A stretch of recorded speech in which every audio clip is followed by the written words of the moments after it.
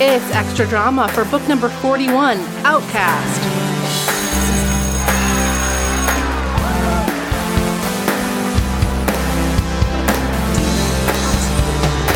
So is that me to meet Miss America? Hi, welcome back to Sweet Valley Diaries. I'm your host, Marissa Flaxbart, and with me again is Megan Tripp. Hi, Megan. Hi. I felt very like professional radio just now. I was channeling my inner podcast host, I guess. It was in there all along. Yes, a good thing to channel when you're hosting a podcast, probably. So, Megan, you and I recorded an episode of your podcast, Not Another Bad Movie podcast. I guess, was that earlier this year? I guess it was. Yes. Right? It's been the longest year and we're only in July. Yeah. Oh my gosh.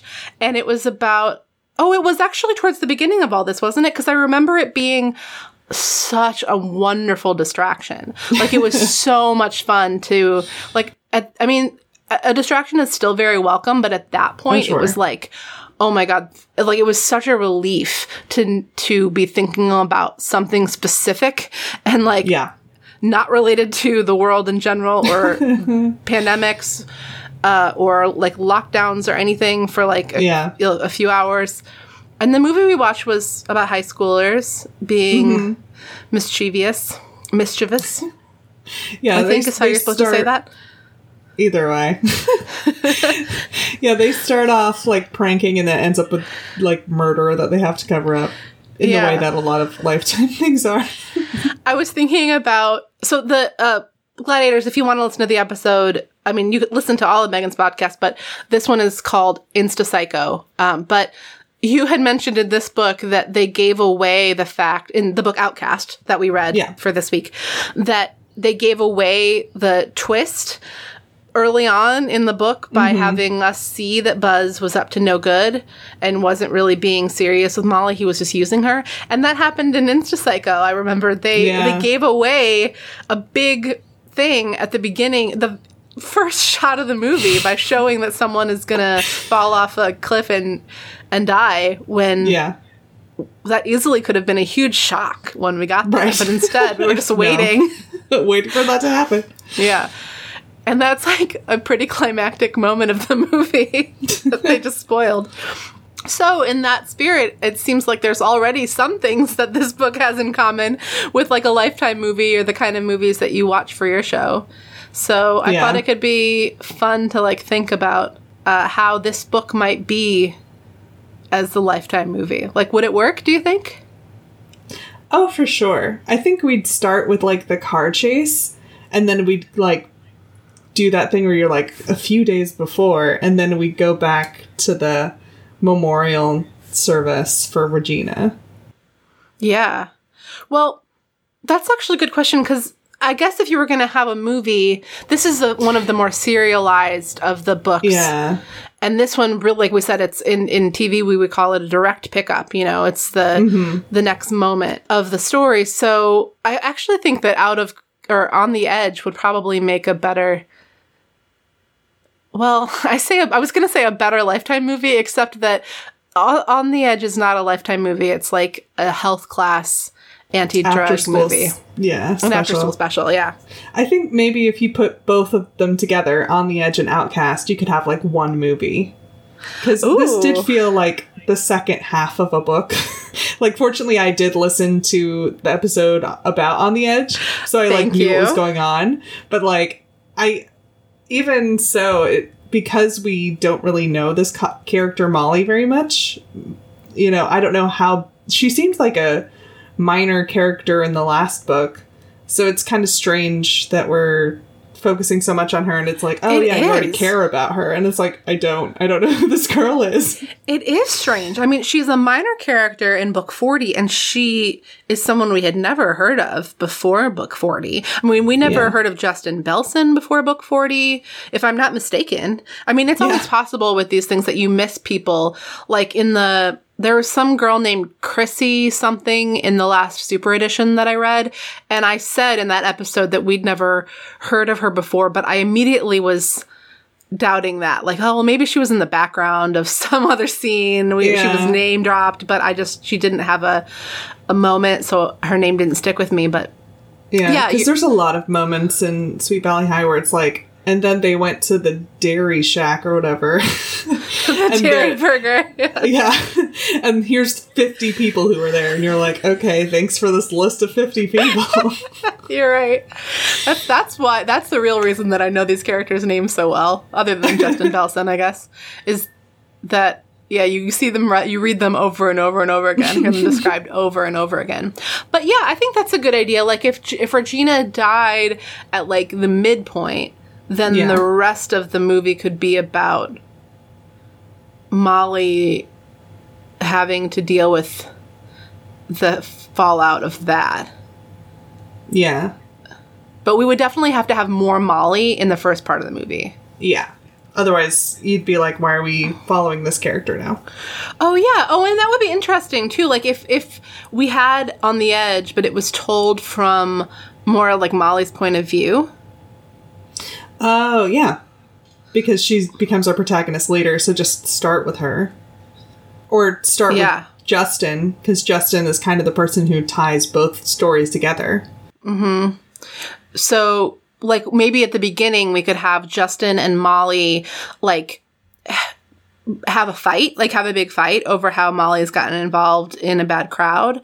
And then Molly watches Justin get close to this other, like, preppy girl who seems really sweet, but is, like, very, like, goody two-shoes. And then Molly gets them all, like, embroiled in her, like, kind of accidentally, because we've got Jan. Oh, we didn't talk very much about Jan in the main episode. But where the hell is Jan? Because the thing is, Molly and Jan are friends. Like, Molly could have turned to Jan for support. I mean, Jan would have, that would have sent her the same place that Buzz sent her, because Jan is bad news. But, like, what's Jan's reaction to Regina's death? That's what I want to know. I feel like they didn't mention it, but maybe her parents, like, sent her to military school. Like, that's it, young lady, you're dead. Well, what would we do with Jan in our Lifetime movie of these books? Would she change after the death, or would she be, like, a bad influence on Molly? Continued bad influence. I kind of feel like other than she's helping goad Regina, like, she's not important enough a character we could eliminate her entirely.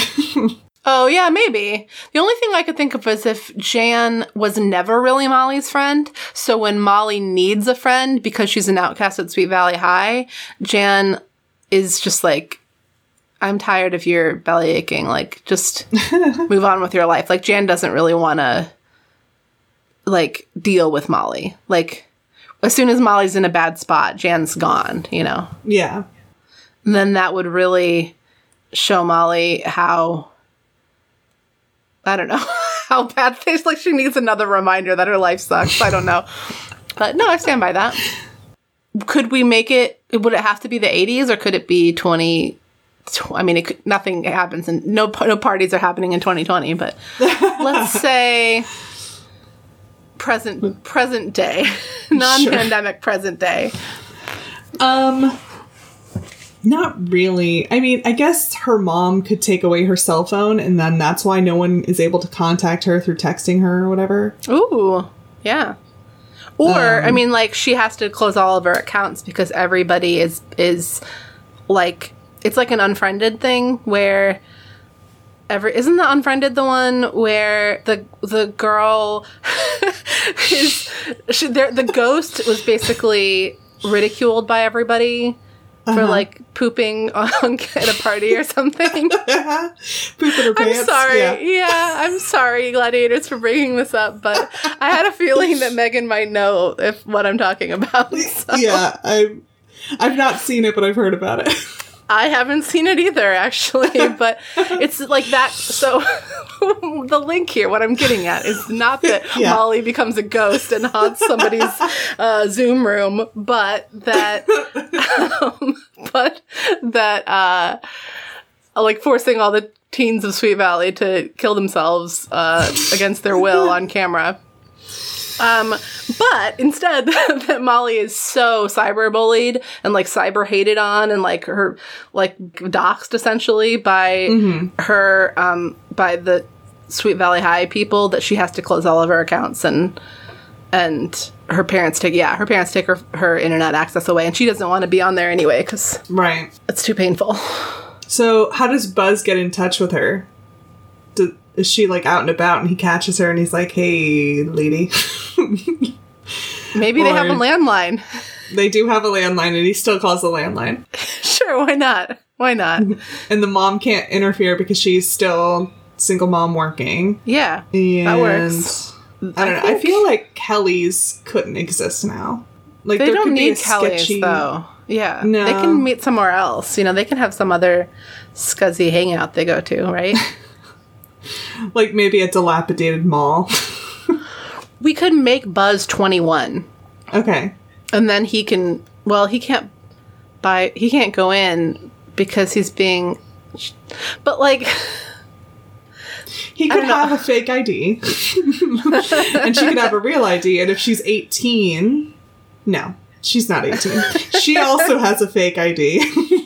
They could meet up at the apartment and he could ask her to like bring beer. Like, I don't know. Yeah. Why didn't they just meet at the apartment? I don't understand why they even had to go to Kelly's. I guess he doesn't want her to know where he is because maybe he doesn't trust her. Yeah. We don't need Kelly's. They can be anywhere. They don't need to be drinking. And he brought the pot with him. So it's not like they need the beers from Kelly's. And he makes her buy them because he doesn't have any money. Yeah. No, they can meet at the apartment. And he's, you know, still giving her all those same lines about, oh, we need to run away together. I feel like if you're going to run away from the cops, though, you need to go to, like, the Appalachian Trail or something. Like, you can't cross borders. Well, isn't that the point, though? Like, you cross the border so that you're out of the jurisdiction of the cops that are looking for you? I guess that's true, but, like, if you're a fugitive, how easy is it to cross border? I guess, like, they don't necessarily, like, have an APB out for him, so he would doesn't just seem like they're looking for him that hard. Because if they were he's a teenage, like, he's a presumably teenage boy in a small town. Like, it's really ridiculous that they haven't found him they yet. haven't found him at all, yeah. So, but I think, and he doesn't seem like he's that smart, like, to be able to stay out of their his whole plan radar. is like, let's go to Mexico and have lots of money with us to see how long we can last, and I'll get some, I don't know, I guess he'll continue to run drugs in Mexico. Yeah. A funny thing about Southern California is that it really wouldn't take much longer, if it might even take less time to get from Sweet Valley to the border of Mexico than it would to get to like Arizona. I guess they could go to like Vegas. Like they could have driven to Nevada pretty quickly, I think. Yeah. And then they'd be across state lines and it would be the same story. Like, I mean, I don't know how this law stuff works, but it's more fun if they're going to Mexico. Yeah. Well, I think we did it. We cracked it. Yeah, I think we could still have like the charity college fund thing. That doesn't really need a change. Yeah, I think the Wakefields would be much less prominent characters in our movie. We wouldn't really need them at all. You don't need them at all, really, because Justin is the one. If he like manages to feel bad on his own, and no one else needs to like persuade him to feel bad, or Nicholas could talk to him. Okay. That would be cool. I mean, because really, one of the reasons that Elizabeth is a character who everybody can talk to is so that she can factor into these minor character books, I think. Yeah. We see it time and again where it's just sort of like they're bending over backwards to make the books partly about Elizabeth and Jessica. Nicholas could just be the one who decides to talk to Justin. You could talk about, like, the fact that there's like a college fund, but it would just be like kind of in the background for color. It wouldn't really be about Jessica at all. And we wouldn't obviously talk about Manuel and Miss Bacon because who cares? Right. That would not come up at all because they do not factor into the story. Yeah. I think it works. Yeah. I like it. Was there anything else about Outcast that you wanted to talk about? I guess, like, the main thing that, like, struck me is how they talk about Regina's handicap. That was pretty cringy throughout. But, like, other than that, there's nothing that stood out for me, except for me, like, yelling at Molly all the time. Like, you could get the police to show up at Kelly's and then become a hero. Like, you don't have to go talk to Buzz. Don't talk to Buzz. He's bad news. Yeah. She makes really bad choices. Like, because you could see a version of Molly's life, Molly's situation, where she, rather than taking solace in Buzz, she wants to, like, prove herself by turning him in. Yeah. You know, she wants to like take revenge on Buzz for ruining her life. Because, like, I don't know how close they were in the last book. I mean, they know each other. She invites him over to the party. I don't think they're very close. Yeah, he's just her drug dealer. Right. It's like, pusher. I like you. Right. Yeah. I like you because you get me drugs, but it's not like I know you. Yeah. I think that would have been a much more empowered version of a character whose, like, main character trait is that she's beaten down and feeling powerless. So yeah. It would have been fun to watch her take her power that way. And, like, not need Elizabeth and Justin to intervene. But I think the book is meant to be a lesson to all the potential Justins and Elizabeths out there as much as it is for the potential Mollys, you know? Yeah. Like, think about how you're treating people that you think of as scummy. Like, there is probably some kind of a moral we could apply to modern day stuff, too. You know, if people are doing things that make you want to... I'm going down a rabbit hole here, but I just feel like even there is so much that we could talk about with, you know, behaviors that make us mad and make us want to write off entire groups of people, and but probably keeping the dialogue open is a more effective thing than, I don't know, scorching the earth. If you want to try to, if you care about saving a person, I don't know what I'm talking about. I mean, it depends. Like, if that person is, like, you think friendless and they're still, like, young and there's hope for them, I would be willing to, like, invest in them more than somebody... Like, I don't know if everyone is always worth investing in, but usually, if you don't know which way to go, being kind is probably a better option. Yeah, I think we can agree on that, at least. Being kind, probably a better option. Awesome. Well, Megan, thanks so much again for being a part of Sweet Valley Diaries and being this season 5 premiere guest reader. Do you want to plug one more time for the listeners where they can find you online? Sure. It's Not Another Bad Movie Podcast, and you can find it in all the usual spots you get podcasts, or at notanotherbadmoviepodcast.libsyn.com. And you can follow the show on Twitter at NABM Podcast. Yay! Thank you so much. Thanks so much for having me. It's been my pleasure. Hang in there. I'm glad that you're alive and well. Well, one always hopes. One always hopes to be alive and well. All right. Same goes for you, gladiators. I hope you're listening to this alive and well. Until next time. Unless there's some ghosties listening from beyond the grave. Yeah. Oh, my goodness. Okay. Bye. Bye.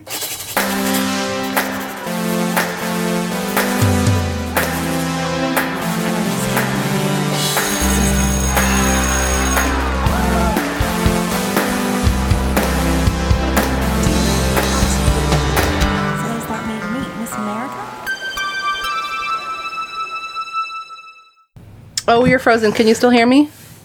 Are you frozen? Is this me? Marissa, can you hear me? Uh-oh. I lost you. Oh, I lost internet. Yay, okay. Okay.